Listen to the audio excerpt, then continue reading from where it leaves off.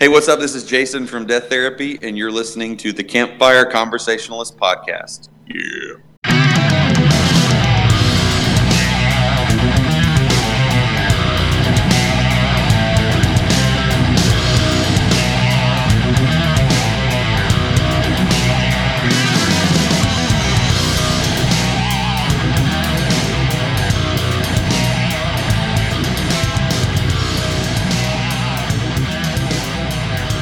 All right, we are back with another episode for the podcast, and today we have a special guest. And Matt, why don't you introduce our guest today?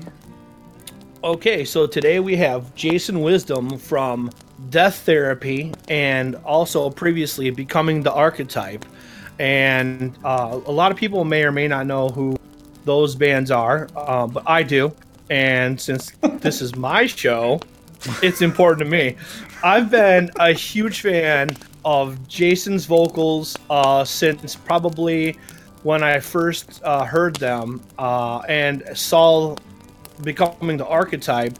You guys opened up for Demon Hunter, and it was in Grand Rapids at a venue called The Intersection, which I have only been there 2 times, and both times were to see Demon Hunter. So yeah, after I saw Becoming the Archetype in Grand Rapids, I was sold. And okay, yeah, so I've been a huge fan of Jason and his vocals ever since I saw them open up for Demon Hunter so many years ago. And I guess as they say, the rest is history. I love Becoming the Archetype, and then when Death Therapy, when you know that album came out, the first album, of course I had to get it, and it's so different dynamically in a lot of ways from Becoming the Archetype, but it has a lot of similarities as well, in my opinion, and so of course I like that. And yeah, I guess that'd be the introduction for Jason. Jason? Yeah. Thanks for having me. That was a good introduction. I think you're right. People either definitely have heard of my music or definitely haven't. It's one or the other. Yeah. Well, I mean, it's kind of one of those genres where that's the case, I mean, there's 7 billion people in the world. I would say most people haven't heard of anything I've done, and that's okay.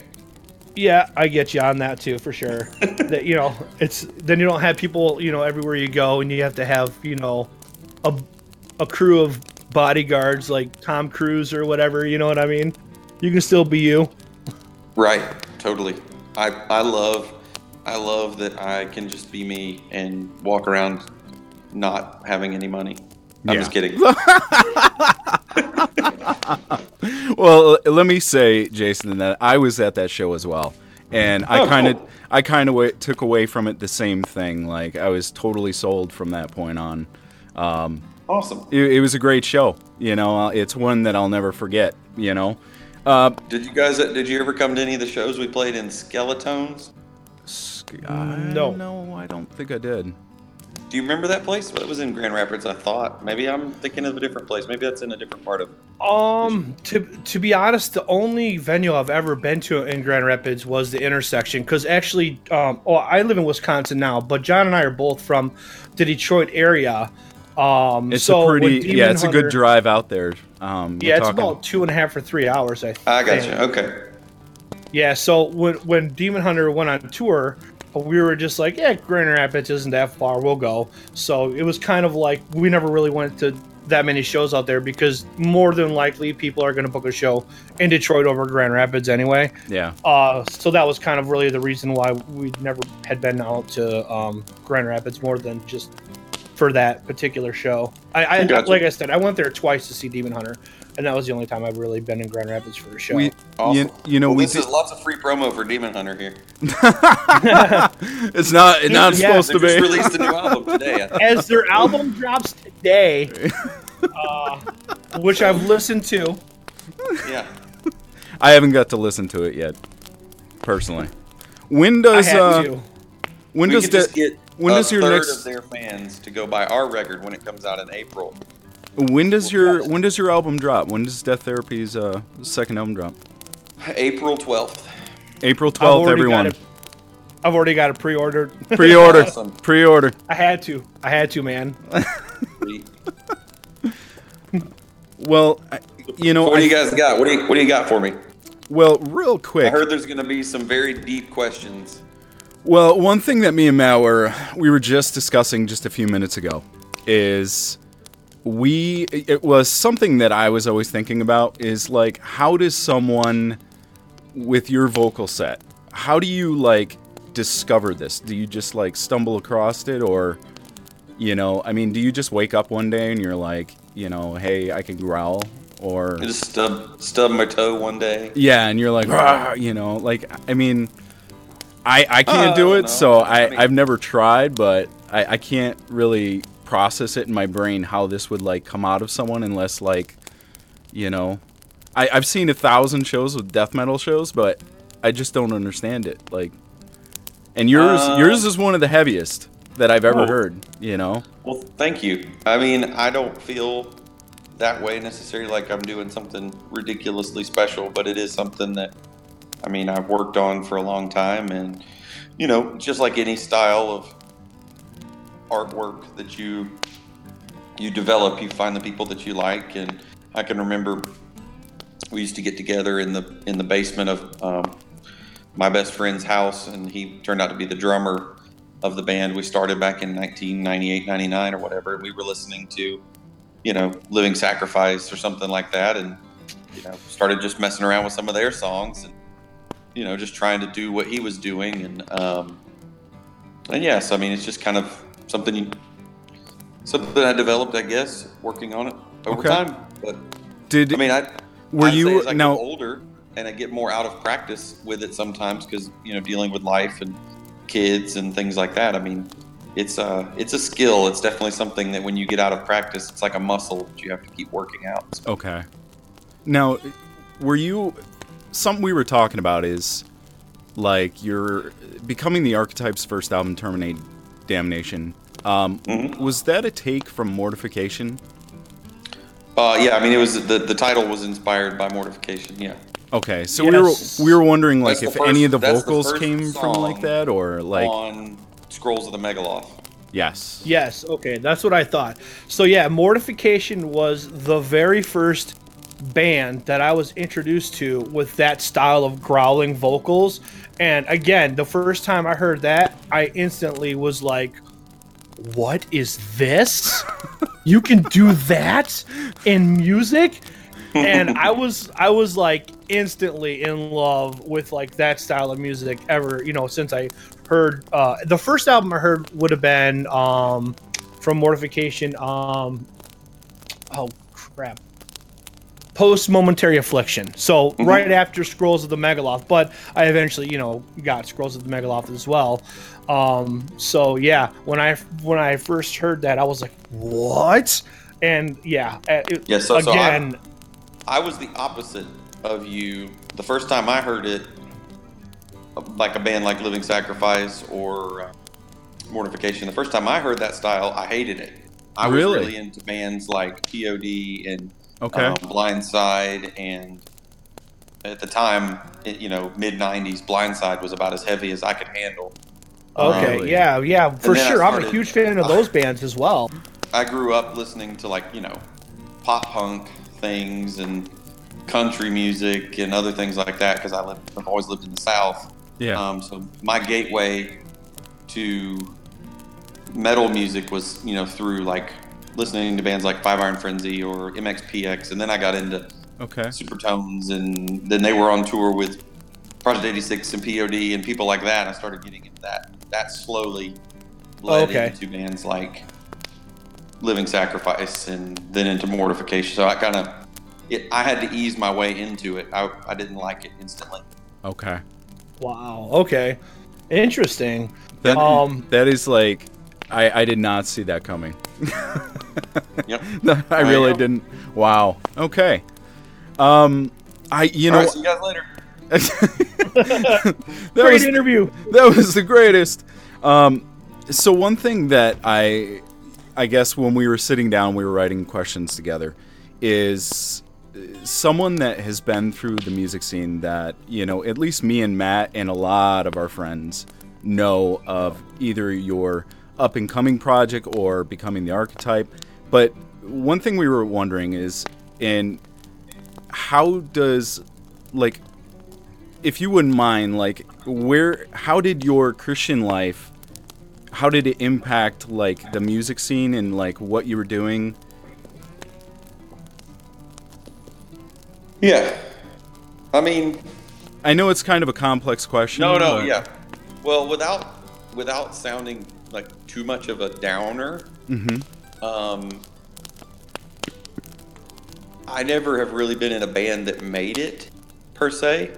So what I mean by that is I definitely think that a lot of bands who they get really successful, they make a lot of money, they do a lot of big tours, they become sort of semi-famous. I think they struggle with a lot of pressures and things that bands who tend to stay, you know, on the smaller level, which BTA, my previous band, was a very important band to a lot of people, but it was never a very big band. We did that tour with Demon Hunter, which was really the only sort of legitimate tour that we ever did. You know, so we were always the kind of band who could draw 30 people in a town, kind of thing. I guess what I'm saying is,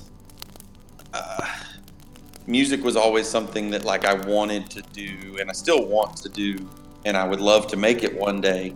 But in a sense, it's almost like I've had a unintentional blessing of being grounded to the real world and to real life and to things like that, because my star never soared high enough to get away from the earth, where I was just like, you know, I mean, I like I said, I didn't want that. I don't want to sound like I'm trying to be a downer, but what I'm trying to say is, you know, at this point, I'm 35 years old, and I still want to tour as much as I can and play music as much as I can.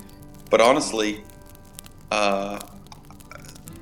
you know, my faith is probably shaped my music more than the music has shaped my faith. Because the music never really took over my life in the way that maybe it would if I had, you know, let's say we'd done a few tours and we got out there and we got as popular as somebody like August Burns Red, or, you know, who knows, whatever band you would name. I could imagine it would have dramatically affected my life in a different way, you know? Yeah. So that's probably not the answer you were expecting. No, I mean, I didn't prepare any answers. So no, and it's fine. I mean, have you always been, like, when did you get saved?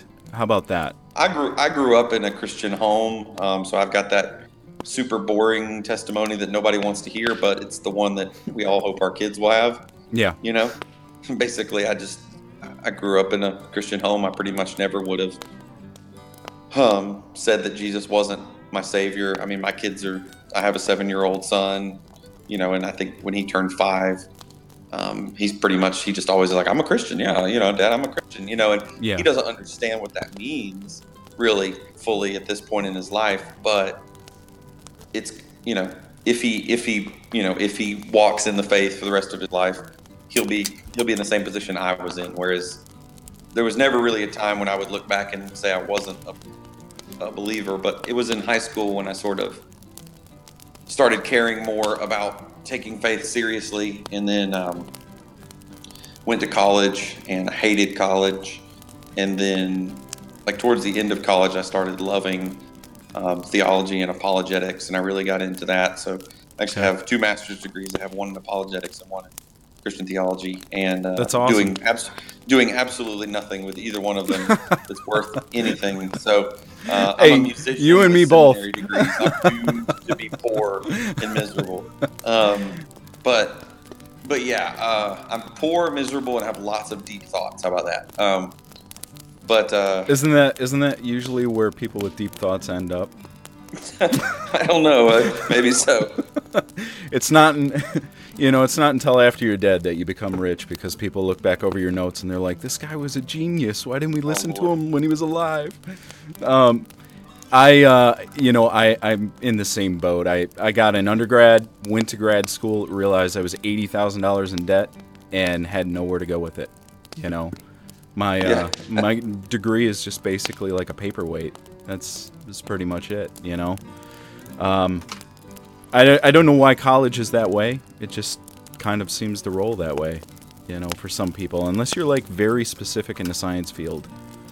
Yeah, totally. So,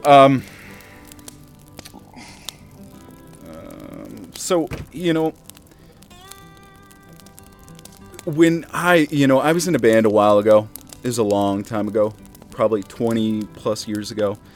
And I remember there being like some of the biggest struggles in my life with even through school, but you went through a Christian college, I imagine, for theology. Mm-hmm.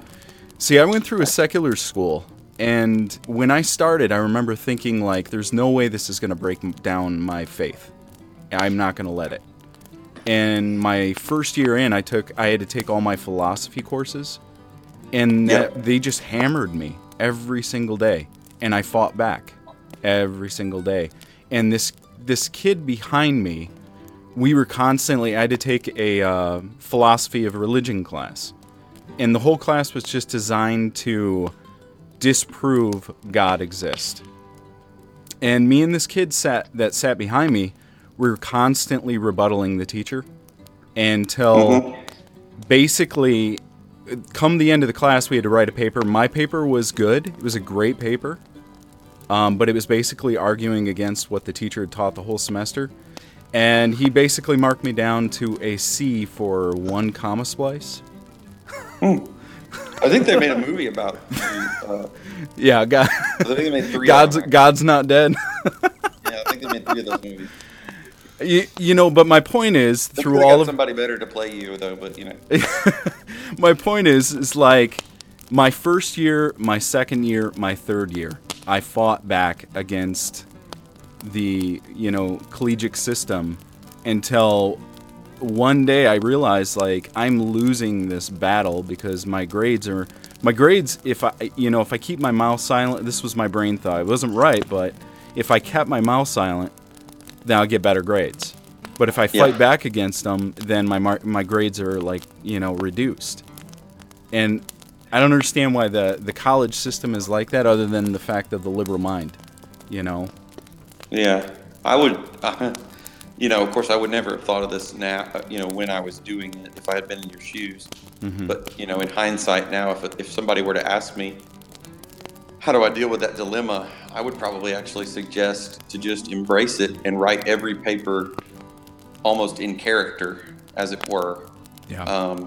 Do your best to sort of present the other side as strongly as you can, because that's actually a valuable skill to have as just an apologist, to be able to argue the other side's point of view as well or better than they can. So I would even almost say, for a lot of people who find themselves in that awkward position, I would say, yeah, I know you want to fight back and be the God's Not Dead guy, and you hope that you can convince the atheist teacher to cry in front of everybody and die in the street or whatever happens.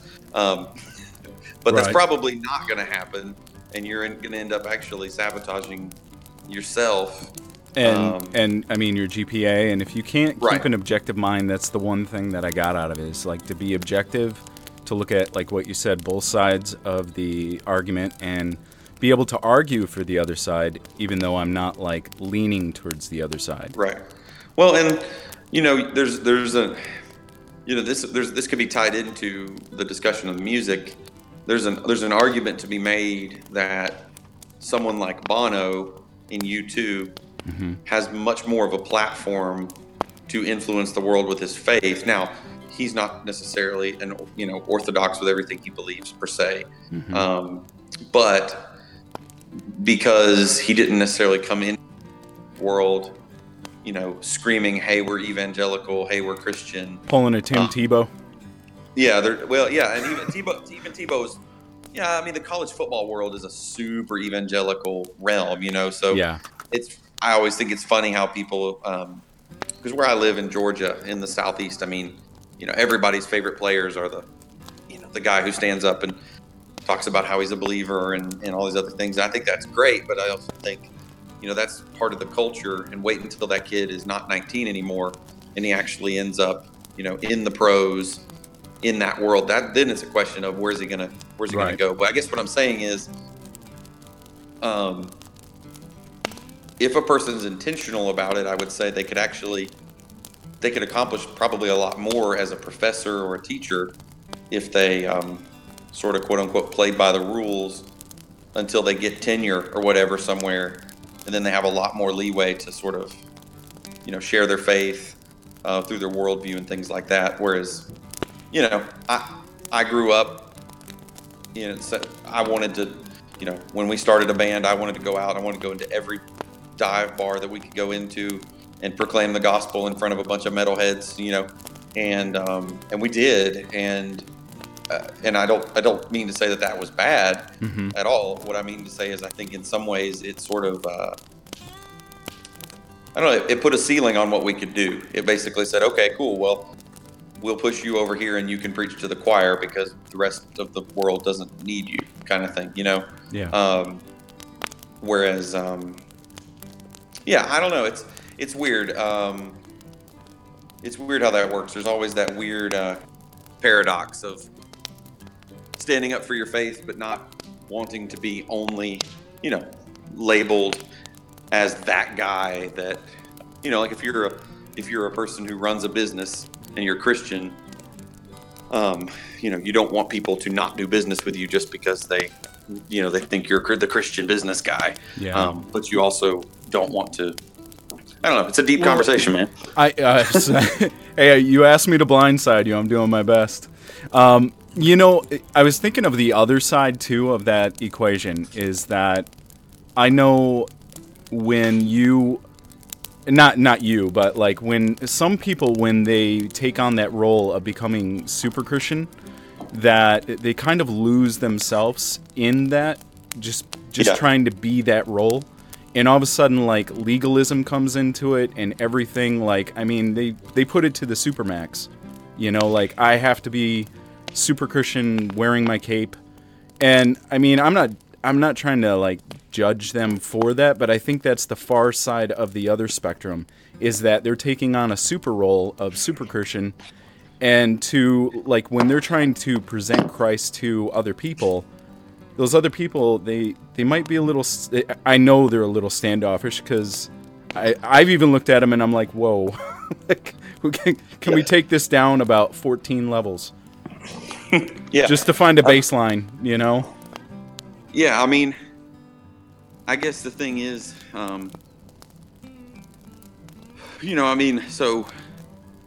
so Macho Man Randy Savage is not the kind of guy that you probably, like,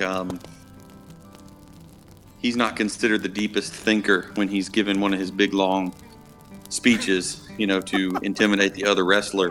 Right. It's really intense, and a lot of people love it, and they like the energy that's behind it, but it's not necessarily a very deep thing. And I guess there's a level at which being that guy who always wants to be the loudest Christian in the room can sometimes be, I don't know, it's almost like it can be a WWE approach. Yeah. And it makes a lot of noise, and other people who like that and they wish they had the guts to do that will cheer for you. But then you have to wonder, how much is this accomplishing? Yeah. Versus, hey, what if we just sit down with people one-on-one? You know what I mean? Right. That's always been my approach as well. That's another can of worms. Yeah. I've never been an evangelist. I'm not that personality type, and I've always just been like, yeah, I'm a Christian, and I don't think I've ever had one job where people, didn't know I was a Christian, but I wasn't an in-your-face, annoying type of Christian. And it seemed like whenever someone had a theological question, I'm always the one that they would come to, because they're like, hey, Matt's a Christian, he knows. Or that's their, assumption. Whether I do or not, a totally different thing. But I mean, and I've always just been me. I've never like, I can't do the, whatever, I don't even know what you want to call it. that Christian, you know. I'm not Yeah. that guy. I'm just me, man. I don't want to try to be like that Christian. I just want to be me. And Well, yeah. I guess what I'm getting at is I kind of came up in the music scene in the age of the Christian band or Christians in a yeah. band. the Christian Yeah. there was a whole underground scene of like Christian bands that were doing really, really well, and in a sense a lot of people took advantage of it, and they were super outspoken, and it wasn't a hindrance. It didn't hurt them at the time, but then as soon as they could get past it, they sort of jettisoned it like a rocket booster. They just got rid of it. And I mean, there's plenty of bands doing that now, but I guess what I'm getting at is when I look back at that, I think of it as like that was just a lot of immaturity. I mean, we were all 19, 20 years old. We were all coming out. We didn't know anything about anything, and we thought that we just knew it. And that the energy of that is good, because I mean that's kind of what you want in the arts. You want people just being just having all the confidence in the world that they can do anything. You don't want a bunch of people around like me sitting, making music and art, always, worried of what, is anybody going to like this? But at the same time, spiritually speaking, I think it caused a lot of problems, and that whole scene kind of imploded on itself. Yeah. And it hurt a lot of people. Whereas if we all could have just sort of been, hey, yeah, we're Christians and we're outspoken about it, just come talk to us. It's like, yeah, no big deal, rather than, hey, I'm going to march around on stage here for 20 minutes and give my Macho Man Randy Savage sort of take on the gospel kind of thing, and some people will boo and some people will cheer, and it was a very immature approach, I guess, in a lot of ways, and so it was doomed probably from the start. Yeah. I believe it or not, I remember almost being a part of that, and even in my youth group at the time, the pastor had the same intensity, but the whole movement, it, like you said, it just, it kind of reminded me of when I was a kid. We threw a Christmas tree, like a dried out Christmas tree, on a fire, and you would have this big blazing fire, but it would last for like 5 minutes, Right. and then it was just embers after that. There was nothing left. Whereas, if you threw like, your paper in, and then your sticks, and then your logs, you'd have an intense fire for a really, really long time that was, sustaining for that period. Totally. Does that make sense? So, yeah, totally. To me, I mean, that's what it seemed like. Now, in hindsight, like you said, like I can look back and I can see, like, I'm not mad that, things went down and, or things didn't go down the way that I thought they would, that friendships weren't maintained for X amount of time. But I can look back and I can see in hindsight, like, it was just a Christmas tree. And since then, wisdom has taught me to lean, like, more on the, more in Christ as a fuel source than, looking around and, I guess, trying to have that false fire source. Am I getting that like across? Yeah, right? I know like, what you're saying. I know what you're saying. To lean in Christ instead of like trying to kind of have a facade or lean on someone else. To manufacture something. Yeah, to manufacture. There you go. What was I gonna say? Well, since you have a theology degree, we had some theology questions. Me and Matt were both, actually Matt brought it up. Matt wanted to know, because primarily on the show we just talk about whatever. We don't really have a source, beginning or end, but whether we believe them or not, in conspiracy theories or not, we like to discuss those. So we thought it would be interesting with you if you wanted to talk about a conspiracy theory like within the Bible, like the pre-Adamic race or the Nephilim in Genesis 6 and Isaiah. What is your take on those? Man, I'm going to give you really boring answers to all. We're good with boring answers, believe me. Yeah, no, I'm just saying. Basically, my response on that is like, oh my gosh. Meh. Yeah, that's generally my response is, I know that's so, like, it's like, oh, come on, you got to play along a little bit. But, I mean, I think there's some philosophical issues that arise from taking the interpretation that the Nephilim are, basically, I don't know that I'm prepared to open the can of worms that angelic beings came and mated with. Whether they be demonic or good, that they have the capacity to impregnate or take on human form in an actual physical sense in that way. I mean, it's just really, I don't know if I guess that would be my only thought, is like, every time I think about it, I'm just like, that opens up a giant can of worms. Because then you got the question of like, okay, well, is that something that they were only able to do for a certain amount of time? Which you would have to say that, and you could, or is it possible that they continue to do that? And hey, if that's the case, then who's to say that Jesus wasn't born as the child of a demon or something like that? That was that Mary wasn't impregnated by it. I mean, just all of this stuff just becomes, like, to me, it's exhausting for me to even think about all of the. Honestly, I mean. What about the? Okay, so say we step away from like the Book of Enoch and Genesis 6 and 7.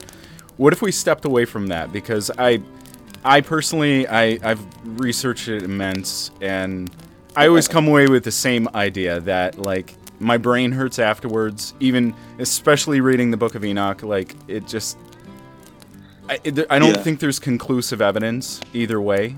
I think it's in wording and how people take it. But what if we stepped away from that towards like a pre-Adamic race?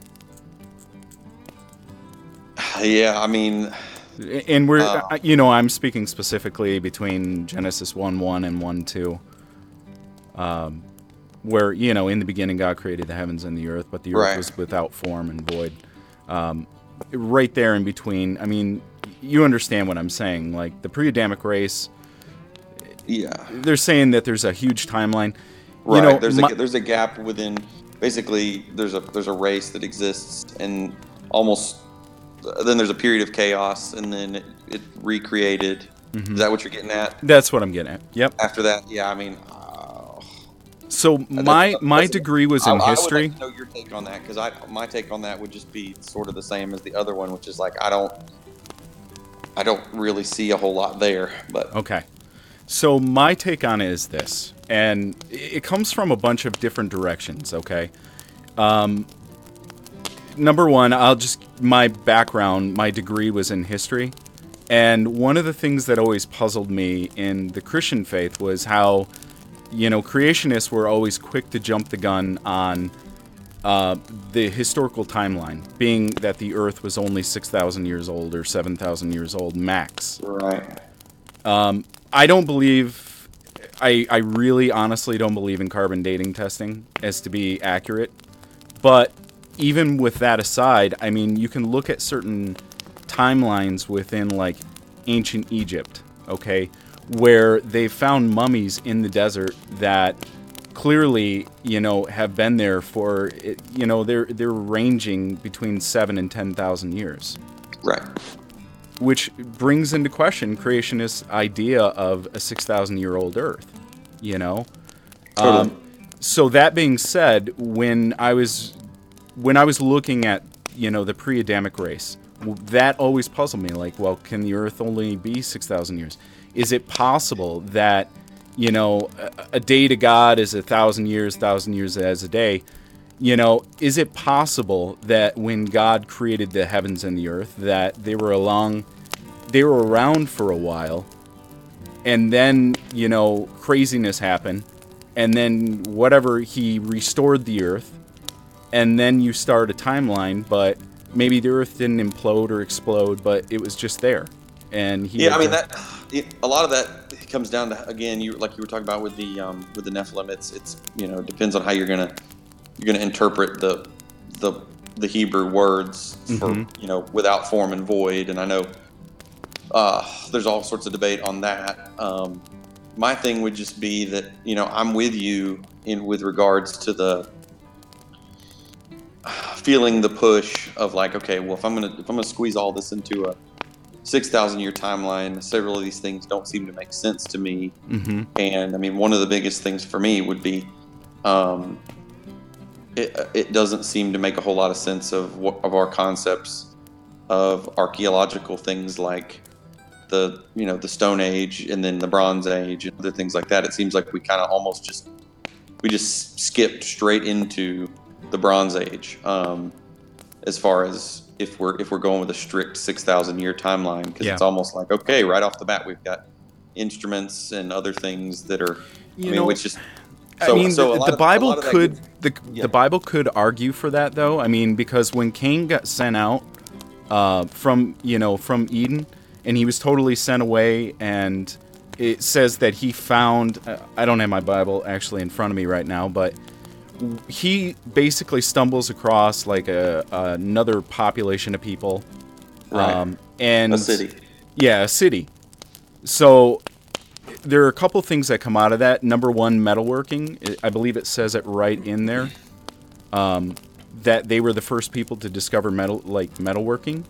Mm-hmm. So that could be made for the argument. Like maybe they did just bypass everything, and go right into the Bronze Age. Well, I guess what I'm saying is, I think if you read it totally literally, then you almost have to make that assumption. Which is why I think there's a lot of tension with young Earth creationists when you even if you were to even mention anything like cavemen or Neanderthals, or you were to mention, and that's a whole other debate. But like if you were to imply that there was ever a time at which human beings weren't hyper advanced, basically at least up to the point of the Stone or the Bronze Age, then that's a point of tension to them. And I guess I tend to think that those things are really not, like you were saying. Even if we want to say I don't trust carbon dating, there just seems to be a lot of other things that don't make a whole lot of sense of the timeline to take it hyper literally. So my response would be that I really don't. The pre-Adamic race thing strikes me as a little. I don't know. To me, it just seems a little ad hoc. It just seems like it's a theory, and who knows? But I guess I would just tend to probably be more in line with somebody like a Hugh Ross, who takes a little bit more of a day-age kind of perspective of an old Earth creationism. But the moment I say that, there's a part of my brain that wants to push back and say, I've heard absolutely outstanding presentations for, something like I said, like a day age, way of looking. I think Hugh Ross has done the most thorough work on that. But then I went to Truett McConnell College, which is a little teeny weeny college in North Georgia mountains, which nobody would know about or care about. But the guy who was one of the biology professors there is a guy named Dr. Kurt Wise. And Dr. Kurt Wise actually, he basically did a lot of the scientific work behind the Creation Museum. Okay. So he, Ken Ham's kind of the businessman side of things. And Dr. Kurt Wise, if you were to go around the Creation Museum, which is, I'm just using that as sort of the example of young Earth creationism. I mean, Dr. Kurt Wise he's pretty much he's on everything that's there, it seems like. And, I had some really good conversations with him where he presented some really interesting scientific theories that I had never heard before from young Earth creationist type people on how he thinks fossils were laid down and how these, other types of things. And, all sorts of floating debris barges of like large land masses that were like floating, and just interesting theories. And so I guess what I'm getting at is I'm insanely torn when it comes to this. I always find myself being like, gosh, I could go either way. Well, like me and Matt talked about when we were, really talking about this, is that it's one of those things that we we think about, but it's always looming over our heads that yes, it's not expedient. Right. It's it's just those questions that are out there that will have to be, to be totally solved, they're going to have to be taken to God. That's the only way. That's the only way you're ever going to know. So the deconstructionist way of escaping that, of course, is just to basically say that, like, okay, well, the Bible's, it's not meant to tell you. Mm-hmm. It's not meant to tell you those types of things, and it's just, it's basically just a book of folk tales that, and I can't take myself down that road, because I feel like Jesus saw more in the Old Testament than that, if that makes any sense. I don't feel like Jesus's approach to the Old Testament was, hey, this is just a book of old folk tales. No. Okay, let's move along. But there also is a certain level at which I trust the Old Testament because I know Jesus trusted the Old Testament, and not because I can understand the Old Testament, or not even just understand it, but also sometimes I don't even feel like I have enough faith to believe it in my own. I guess what I'm getting at is, when I used to teach Bible to kids, I would say, like, I don't think there's anything wrong with admitting, like, hey, there's several of these things I'm reading that just are really, really hard for me to believe. Yeah. And they just are. Like, when I get into the way it seems like God was interacting with people, and in particular some of the things in the book of Joshua and other things like that people always want to bring up. Some of it's just, I'm just sitting here like, I don't know what to think. And I guess what I'm getting at is, I still don't know what to think. I've read hundreds of books on the thing, Yeah. And I can give you arguments from all sorts of different directions about how this makes it okay and how this makes it okay and why, but at the end of the day, so I guess what I'm saying is, I don't take the deconstructionist approach of just like, hey, it's just a bunch of old folk tales. Yeah. And I don't take the sort of Marcionite approach of like, okay, we just don't need that Old Testament stuff. Let's just focus on Jesus and the ethic of love. I don't take that approach either. Mm-hmm. But at the same time, there's a part of me that's just like, okay, when I read the Old Testament, I'm so far removed from understanding.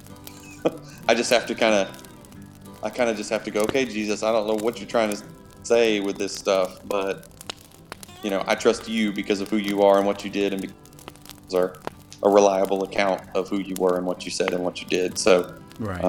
I'm gonna put this other thing, this talking snake or this talking donkey or these people that made strange fire and they just fell down dead, and I'm gonna put those things in this basket over here and say, I can't wait to figure out when I get to heaven. But yeah, and that honestly, what you're getting from me when you hear me say that about a lot of these issues is, if you'd have talked to me 10 years ago, I had super hyper strong opinions about every one of these things.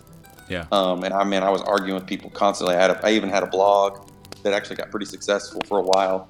And man, I was just. But now that I'm a little older, a little wiser, I guess I find myself more and more going like, I don't know. There's a few things I do know, and I'm not budging on those. But how old is the universe? How old is the Earth? Yeah. Was there a pre-Adamic race? Was there Nephilim? Man, I just don't know.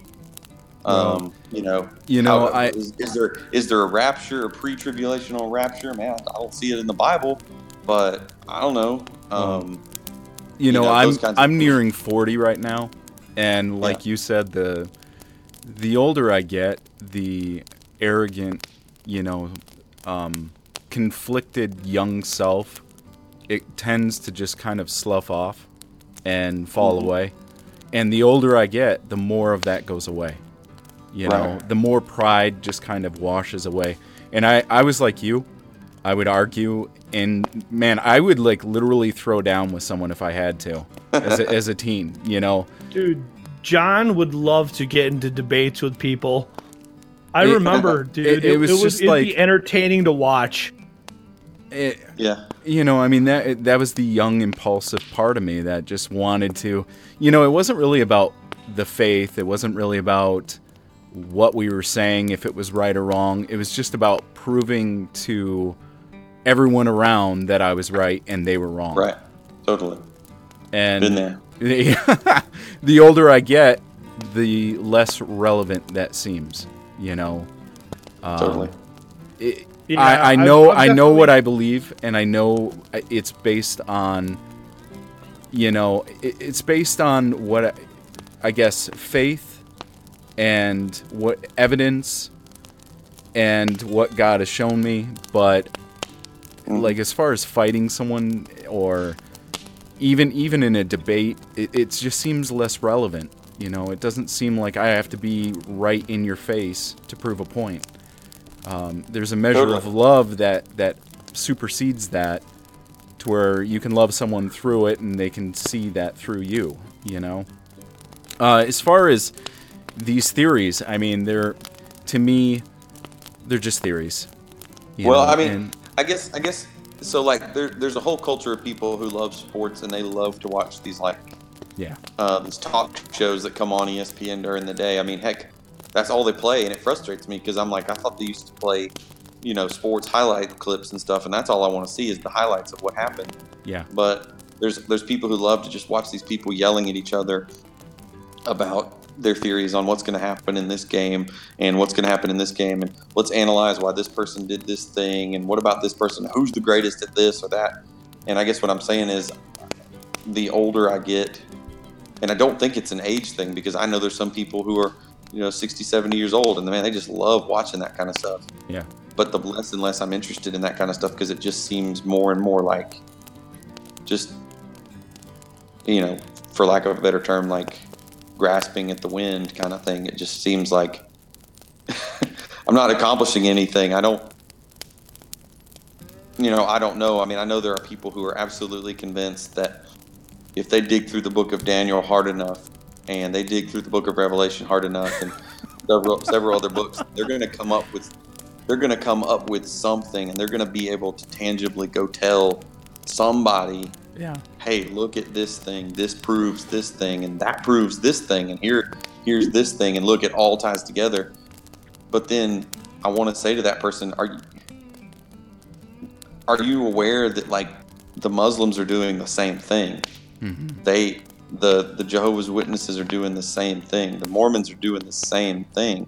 Like, they've all got their little projects that they're sure that if they can dig through this thing and show you this thing and prove you this thing, it doesn't mean that it's not worthwhile, but it does mean that, like, at the end of the day, to me, it has to come down to, like, who was this historical person, Jesus of Nazareth, mm-hmm. and did he really do this stuff that Matthew, Mark, Luke, especially Matthew, Mark, and Luke, I mean, John, obviously, mm-hmm. also, but I would just say, let's talk about the synoptics. Did this guy, Jesus of Nazareth, do this stuff? Do we have good reason to think he did? Not just, you know, what he said and taught, but also, you know, the resurrection. Mm-hmm. And if we did, then I think we walk back from there. You know, and I feel like there's some people who are, they started at, like, their interest got piqued at, oh my gosh, look at the blood moons, and what does that tell us about this other thing? And I guess I feel like that's sort of a it's sort of a replacement religion in a way. Yeah. It's basically like you're trying to have your astrology and your Christianity at the same time. Yeah. And that goes for all sorts of things. I mean, you know, legalism is born out of people, you know, wanting to have that certain type of thing. You know, I know he's a disgraced pastor at this point, but whatever it was, a decade ago or so, there was a book written called Jesus Plus Nothing Equals Everything. And And I just always remember thinking, I mean, regardless of anything else that happened in that pastor's life, just the title of the book is very significant, you know? Yeah. It's like Jesus plus nothing is, you know, Jesus is everything kind of thing. So Yeah.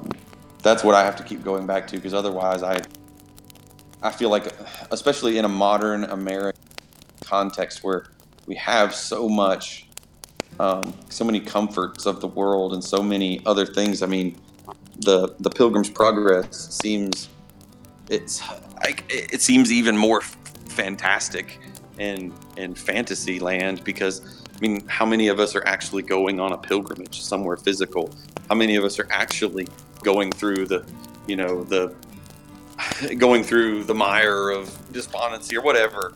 But I think a lot of times in my faith journey, it has a lot to do with the places I take myself, and the places the things I dig into that I think are going to fulfill me, other than Jesus, and the things I want Jesus to do or God to do that, I'm putting expectations on Him.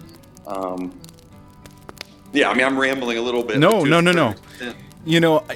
I was going to ask. I guess what I'm saying is, I think there's something much deeper going on in a lot of those things than we realize sometimes, and yeah, it's something I've been struggling with a lot. I mean, it's just on the new Death Therapy album, the last two tracks and BTA fans will be happy about this. The last two tracks are like a 13-minute long epic, yes. Which it totally could have fit. It totally could fit on Terminate Damnation. Yes. Orchestra stuff and blah blah blah blah. But it's all based on God's monologue in the book of Job, when he sort of responds to Job, and he's like, who are you? Who is this who darkens counsel? The song's called Darkening Counsel. But I've just spent a lot of time on that because, I'm the kind of guy who, it can be real easy for me to sit around and put expectations on God. And I think people go one of two directions with that. They either become hyper disappointed by the problem of the hiddenness of God, and you know what I mean by that, but sort of the idea of like, where is God and what's He doing? Why is it not what I want it to be? They either get super depressed, and a lot of times they leave the faith, and they'll claim that's because He wasn't there and there was no evidence, and they become atheists or whatever. Or they go the opposite direction. They become hyper charismatic, and they're basically manufacturing a lot of their own things that they claim are God. I'm not trying to accuse anybody of that. I'm just saying I think those are the two directions that that people can go with that, largely. And anyway, all that is to say. Do you think that's a defensive mechanism? Yeah, Bill. I guess what I'm saying is, I think some people either they give up or they try to defend it themselves. And well, I mean, in Job's case, if you don't mind me interjecting just for a second. Go ahead. So in Job's case, like, I'll just give you from my personal life. Like, a few years ago, my mom passed, and when she passed, for me, it was like it was a horrible circumstance to go through, because it just seemed like that Job experience where, like, your friends turn and they move away. And it's not so much that they turn against you, but they're just not around you to give kind of any comfort. And then, like, everything that can go wrong goes wrong. Your mom's passing. So there's, like, a huge, it's just like a disparity there. And out of that, like, at the beginning, I had, like, this solid faith. But then when my mom actually passed, it was like there was questions that were roaming around in my head, and I'm sure that it was just like the circumstance, but it was continually rolling around. Like, is God real? Is what I'm going through, is this normal for me to feel this way? Are these questions in my head, are they right? Am I bad, for thinking these things? But now years have passed, and I realized this just, it was a struggle that I was going through, and it was kind of my way of coping with it. I could be wrong in that, but I feel like I came out of the circumstance like stronger than I went in. As far as faith goes, it was, I don't know, it made me a stronger person coming out of it. Does that make sense? Yeah, totally. I mean, I guess, yeah, I think that's part of what I'm getting at is the struggle. I think a lot of us have the expectation that we're not going to struggle like that. Mm-hmm. That we read Job's story and, oh wow, thank goodness I don't have it as bad as Job, or thank goodness I'm not as stupid as the Israelites, or thank goodness I'm not as. I know that sounds terrible. I'm just saying. I think a lot of us read that. Oh, thank goodness I'm not such a doofus that I would build a golden calf like right after we walked across the Red Sea. Thank goodness I'm not like that. I guess what I'm saying is I think we read a lot of times we read the bad parts, I think we read the negative depictions of humans in the Old Testament especially, and we think, good thing I'm not like that. And then we read the really good examples of humans and we think, oh yeah, that's what I want to be and that's how I'm going to be. Yeah. And that's literally the opposite, I think, of how we're supposed to read it. I think we're supposed to read it as like, yeah, all of these examples of how they're screwing it up, yeah, that's me, basically. And all these good examples, that's Jesus. Yeah. Dude, you're right on. So, you're right on. You have no idea how many times I've thought, like, I would never do something stupid like David. Like, never. I would never, ever do something as stupid as, like you said, like the Israelites. And my pastor, he used to say, he had a sermon series going on for, like, ever. And he used to say, one more trip around the mountain. One more trip around the mountain. And I remember that just sticking in my brain that I would never do this. But yes, you're right. I would do everything in the Bible. I probably have 1,000,000 times over. Right. And so yeah, I guess what I'm getting at is I think there's a tendency, some people give up, and that in a sense is its own idol that they're creating. You're trying to put something in the place of where you feel like God's not. And then there's the people who they want to feel more than what they're feeling, so they manufacture something and they try to fill. And in either case, it's idol worship. It's the same exact thing that we're saying that Israelites are so stupid for doing. Yeah. And yeah, all I'm saying is that sort of struggle is a huge part of what I'm going through. And to tie that back to the music stuff, that's a huge part of why I created Death Therapy, because there were things I felt like I needed to say musically that tie into that. I mean, the band name, is about how life comes through death, and not just, the death of Christ and the resurrection, but also through, spiritual, personal, daily, dying to self. And a lot of what I've just been talking about, comes into that. It's like, So anyway, I hope that kind of brings it back around a little bit. No, it totally does. And, for all the listeners, again, I'm going to reiterate, go pre-order the new album. What's the new album? Are you releasing it? The new album's called Voices, and it comes out April 12th on Solid State Records. So If you go to solidstaterecords.com, you can pre-order it there. Excellent. And it's on vinyl, it's on CD, it's on Beanie Babies. No, it's not on Beanie Babies. I ordered the vinyl and the CD. I had to. Yeah. We also just put out our first album on vinyl, which is. I saw that. I'm gonna have to order that as well. Yeah, and they're pretty affordable. I don't even have a vinyl player. I don't have anything to play it on. I'm just collecting them. Yeah, totally. I think a lot of people are that way too. They're just, it's a big version of the artwork. And the cool thing is the vinyl actually has different artwork than the CD, so you get alternate artwork in both albums. Oh, nice. That's awesome. I saw that the first album on vinyl was different artwork. I thought that was pretty interesting. Yeah. So, same with the new one. The new one has two different covers, whether you got the CD or the vinyl. So yeah, hopefully folks will pick it up. I mean, to anyone who is a fan of Becoming the Archetype, I would just say this record is much more in that direction. And I don't just mean that because the first song we put out, My Defiance, sounds like it could have been on Celestial Completion, and the last two songs that I just mentioned sound like they could be on Terminate Damnation, because if you judged it only by those three tracks, it would be a very metal kind of album. But the whole rest of the record in between is not like those songs at all. But no two songs are the same. So actually, that's what I mean when I say it's more like a BTA record. If you were to go back and listen to, in particular, listen to Celestial Completion, which is the last record I did with BTA.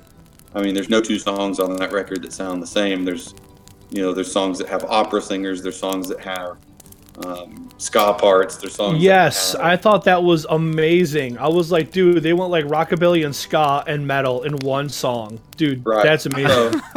I guess what I'm saying is, to the people who enjoyed that overall sort of vibe, they'll really like the new Death Therapy record, because it's kind of like every song is slightly different and has a different feel. And the first record had an instrumental tribute to my love for old video games, and that is continued on the new Death Therapy album that comes out. It has an instrumental tribute to Mega Man, which is one of my favorite video game series of all time. Nice. So, I would just, basically what I'm getting at is, I would encourage people, maybe they checked out the first record and they didn't like it that much. It was too different for them. I would encourage them to check out the new one. I think the first album was really different, and it wasn't what I expected, but I definitely like it a lot. I did too. And it's kind of got like stylistically, there's not really anything out in the Christian music scene that's like that now.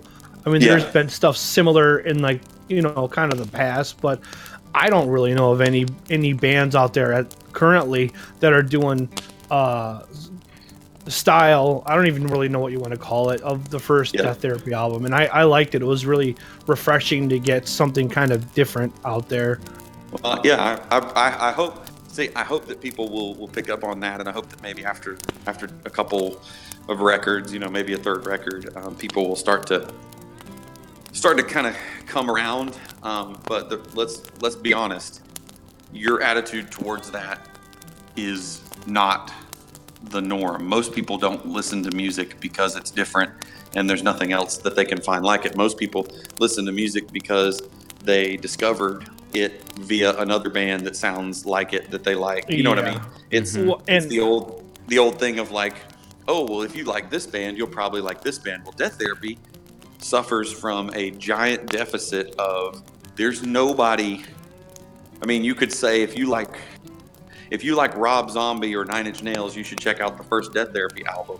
That's exactly what I've done for some. Yeah, but if you're a huge Nine Inch Nails fan, the first album's really not quite Nine Inch Nails. If you're a huge Rob Zombie fan, the first album's it's not quite as much of party rock and roll, and on the new album, the new Death Therapy record, it's like there's not a whole lot of Rob Zombie or Nine Inch Nails at all on the new one. Mm-hmm. It's more sort of maybe Rage Against the Machine mixed with, Cold Chamber mixed with who knows? Like, I guess what I'm saying is it's all over the place. That to me, there are people who will appreciate it for that reason, because they're not going to get it from anywhere else. I can tell you, I don't know when the podcast or this interview will come out, but we're about to put out a new song on March 8th, which is next Friday, so a week from today. And that song is it's gonna split people in half. And I don't mean that like a heavy metal, like it's gonna split them in half. I mean like,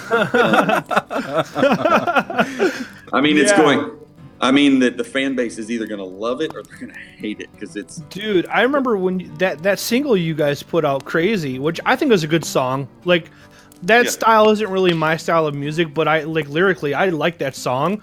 And when you guys put that out, I'm like, dude, this is good. And people were like, I don't know what I remember people were kind of complaining, but I was like, why? It's a good cover. It's a really good cover. Right. It's better than your original, in my opinion. Well, thanks, man. I mean, yeah, I don't know. I think probably too could be because I'm a little older. I'm almost 40 as well, and I would definitely not have probably said that 10 or 15 years ago. Totally. I probably would have been like, dude, are you selling out? What are you doing? You know, that would have been my attitude. But now I'm Right, like, I like the lyrics of that song, and I think that your version is better than the original because it's really creative, and I think it's a cleaner version, and it sounds great, and I like it, even though it's not this deep. It's not like that at all. It's just a good cover song, in my opinion. Well, thanks, man. I don't want to have to run problem. on you guys, but I kind of got to get going. Okay. Nice, Thanks, brother. I really One appreciate take, it, man. nice. All right, do Cool, we man. have? Thank you guys so much.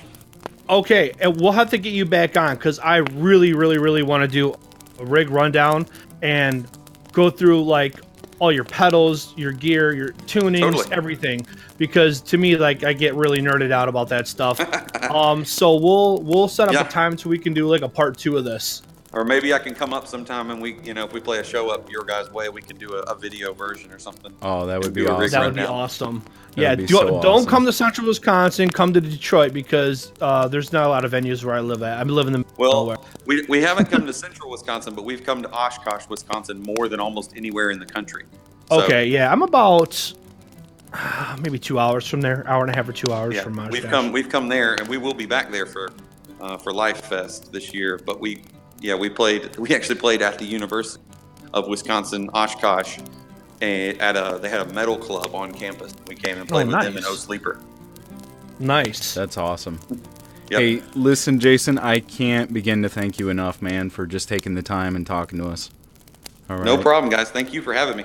Yeah, All right. absolutely. And we'll look forward to seeing you again or talking to you again, hopefully in the near future.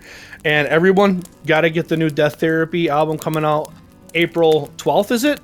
April 12th. Yep. April 12th. And I'm super excited. You can check out the single My Defiance right now on YouTube or wherever you listen to music, Spotify. iTunes. Yep. It's really good. And if you've never heard of Jason Wisdom, if you've never heard of Becoming the Archetype, and you've never heard of Death Therapy, and you like My Defiance, go check out Becoming the Archetype because that's a very similar style to Becoming the Archetype. And like I've said before, Becoming the Archetype is probably one of my top 5 favorite bands. Not gonna lie. So, Awesome. All right. all right, thank you Thank very you. much. All right, guys. See ya. All right, peace.